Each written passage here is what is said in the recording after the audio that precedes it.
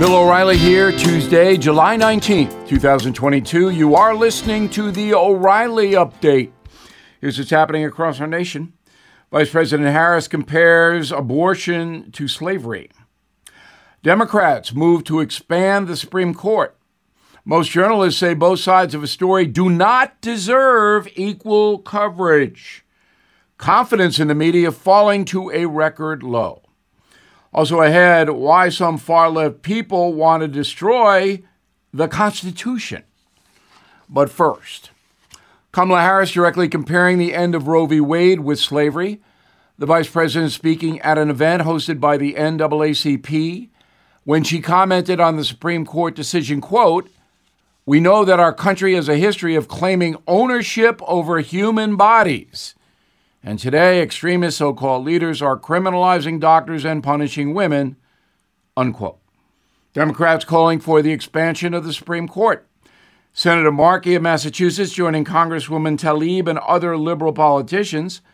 Progressives want at least 4 more judges on the bench, bringing the total from 9 to 13. The Constitution does not set a specific number for the court. Justices have changed 6 times before settling in at the present configuration of 9, and that happened after the Civil War. But now the left wants politics, not jurism, to dictate who sits on the Supreme Court. Poll from Pew Research says a massive rift exists between the media and the public, which it does. A whopping 76% of Americans believe the press should strive to give both sides of a story, but only 44% of journalists agree with that. 55% of reporters say alternative views do not deserve equal coverage. Analysts blame the gap on where the journalists live. 9 in 10 national correspondents reside in either liberal New York City or Washington, D.C. No surprise, the country's confidence in corporate media falling to historic lows. Survey from Gallup finds just 16% of us have a great deal of trust in newspapers, 11% in TV news. That's down from 51% back in 1980. The percentage of Americans with absolutely no confidence in the press rising to 53%. Most adults get their news from the internet now. That's not a good thing, as there are no standards there. Then again, there may not be any standards in corporate media. Next, attacking the Constitution. Right back. Did you know Fast Growing Trees is the largest online nursery in the USA? With more than 10,000 plant varieties and millions of satisfied customers. I have their trees and plants at my home, and they're fantastic. Have you had your fair share of landscaping woes and wasted weekends at crowded nurseries? Finding fast-growing trees will be like stumbling upon a hidden treasure, believe me. With fast-growing trees, it's different. From fruit trees to houseplants, they have it all delivered right to your doorstep. Plus, their plant experts are always available for advice. And here's the best part. This spring, they have up to half off on select plants. And my audience can get an extra 15% off by using promo code BILL at checkout. So please go to fastgrowingtrees.com, use promo code BILL at checkout. Time now for the O'Reilly Update message of the day, which, by the way, is simply my opinion. One of the few positive things coming out of the incredible failure of the Biden administration is the decline of the progressive movement in America. As is documented, Joe Biden campaigned as a moderate, but immediately embraced far-left policies after his inauguration. That led to debilitating inflation, massive federal spending, worldwide embarrassment in Afghanistan, a woke culture that has damaged millions of Americans, and a stated presidential mandate to impose equity. The equity thing, where certain preferred groups get special treatment by both federal and state governments, has caused a horrifying spike in violent crime, as some minority criminals go unpunished. In addition, Biden's ultra-dangerous open border policy has led to immigrants dying as well as hundreds of thousands of drug users. Because Mr. Biden's failures are so vivid, the progressive view that directs him is getting hammered in the court of public opinion. Some examples: the crazy left district attorney in San Francisco was recently fired by voters, and his counterpart in Los Angeles County currently awaits the same recall fate. Progressives have lost hearts and minds, but not the committed left-wing media. The Los Angeles Times, which supported DA Chesa Boudin in San Francisco and George Gascon in L.A., remains unrepentant of its far-left fanaticism. In fact, that newspaper is a good roadmap to where progressives really want to go. In a recent column, Times scribe Nicholas Goldberg actually dismantles the Constitution. Please listen carefully. Quote from Goldberg: "Let's be honest, the problem isn't just with the Supreme Court justices. The problem, at least a substantial portion of it, lies with the U.S. Constitution itself. Yes, the hallowed Constitution, the document hammered out by 55 bewigged men in Philadelphia." Goldberg goes on to say that radical leftist Dave Law, who teaches at the University of Virginia, is absolutely correct when he says, quote, "How could the Constitution possibly fit the needs of a highly diverse country of 300 plus million people in the 21st century," unquote. So there it is, the real progressive agenda. Get rid of that arcane system of government the white landowners imposed back in 1787. Knock that constitutional sucker out.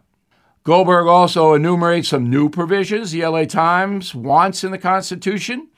No electoral votes, popular votes only, so California, which has the most citizens, would dictate many political outcomes for the entire country. In addition, the progressives don't want all states to have 2 senators. California should have many more than Wyoming and other small states. The right to bear arms got to go. The Second Amendment would be replaced by a new mandate, environmental rights.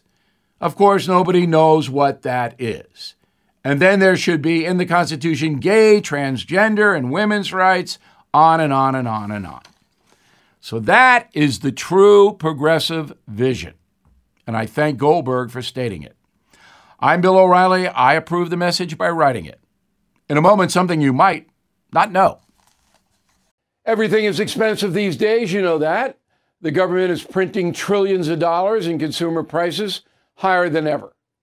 If the government continues its printing and spending, the dollar could continue its free fall and lose its coveted role as the world reserve currency. Let's hope that doesn't happen. But there are a few things you can do right now.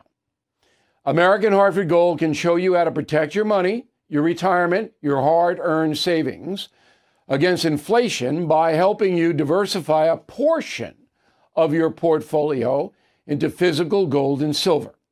Start with a short phone call, and they can have physical gold and silver delivered right to your door or put inside your 401k or IRA. So please call or text them right now. Tell them Bill O'Reilly sent you. Call 877-444-GOLD, 877-444-GOLD, or text GOLD to 65532. Again, that's 877-444-GOLD, or text GOLD to 65532. Now, the O'Reilly Update brings you something you might not know. 330 years ago today, 5 New England settlers were found guilty of witchcraft and hanged in the town square. The final words from one of the condemned: "Please don't believe the children." Here is the story of the Salem witch trials, a bizarre frenzy that horrified colonial America. In February 1692, several young girls began having seizures in Salem. A local doctor described their condition as, quote, "beyond the power of any natural disease. Other kids began complaining they were bitten by unseen creatures during the night. Within days, townsfolk accused 3 women of practicing witchcraft against the children. Over the next few weeks, dozens were facing trial for colluding with Satan. The youngest alleged witch, 4 years old. She ultimately implicated her own mother upon questioning. The local minister soon published a book, still available today, entitled A True Narrative of Some Remarkable Passages Relating to Witchcraft at Our Village. The methods used to detect the devil in Salem were truly horrible.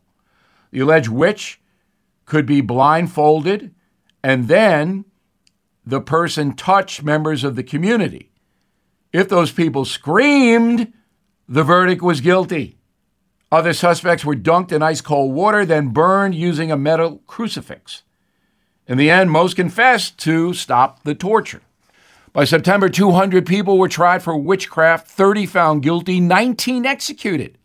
The governor of Massachusetts finally stopped the madness when his own wife was accused of devil worship. And here's something else you might not know. Researchers today believe the cause of the girl's original condition had nothing to do with demons or disease, of course. They were most likely having nightmares. Life in colonial New England was brutal. Salem villagers were under constant threat of Indian attack, starvation, frigid temperatures. Couple those conditions with a fanatical religious fervor and malnutrition, and the kids were definitely not all right. Back after this. I'm Mike Slater from the podcast Politics by Faith. This is a crazy time in our country. It's stressful, a lot of anxiety, and it's going to get worse. And I realized that one of the things that helps me take away the stress is realizing that there's nothing new under the sun. So on this podcast, we take the news of the day and we run it through the Bible and other periods in history to realize that we've been through this before and we can rise above again. Politics by Faith, anywhere you listen to the podcast. Politics by Faith. Thank you for listening to the O'Reilly Update. I am Bill O'Reilly. No spin, just facts, and always looking out for you.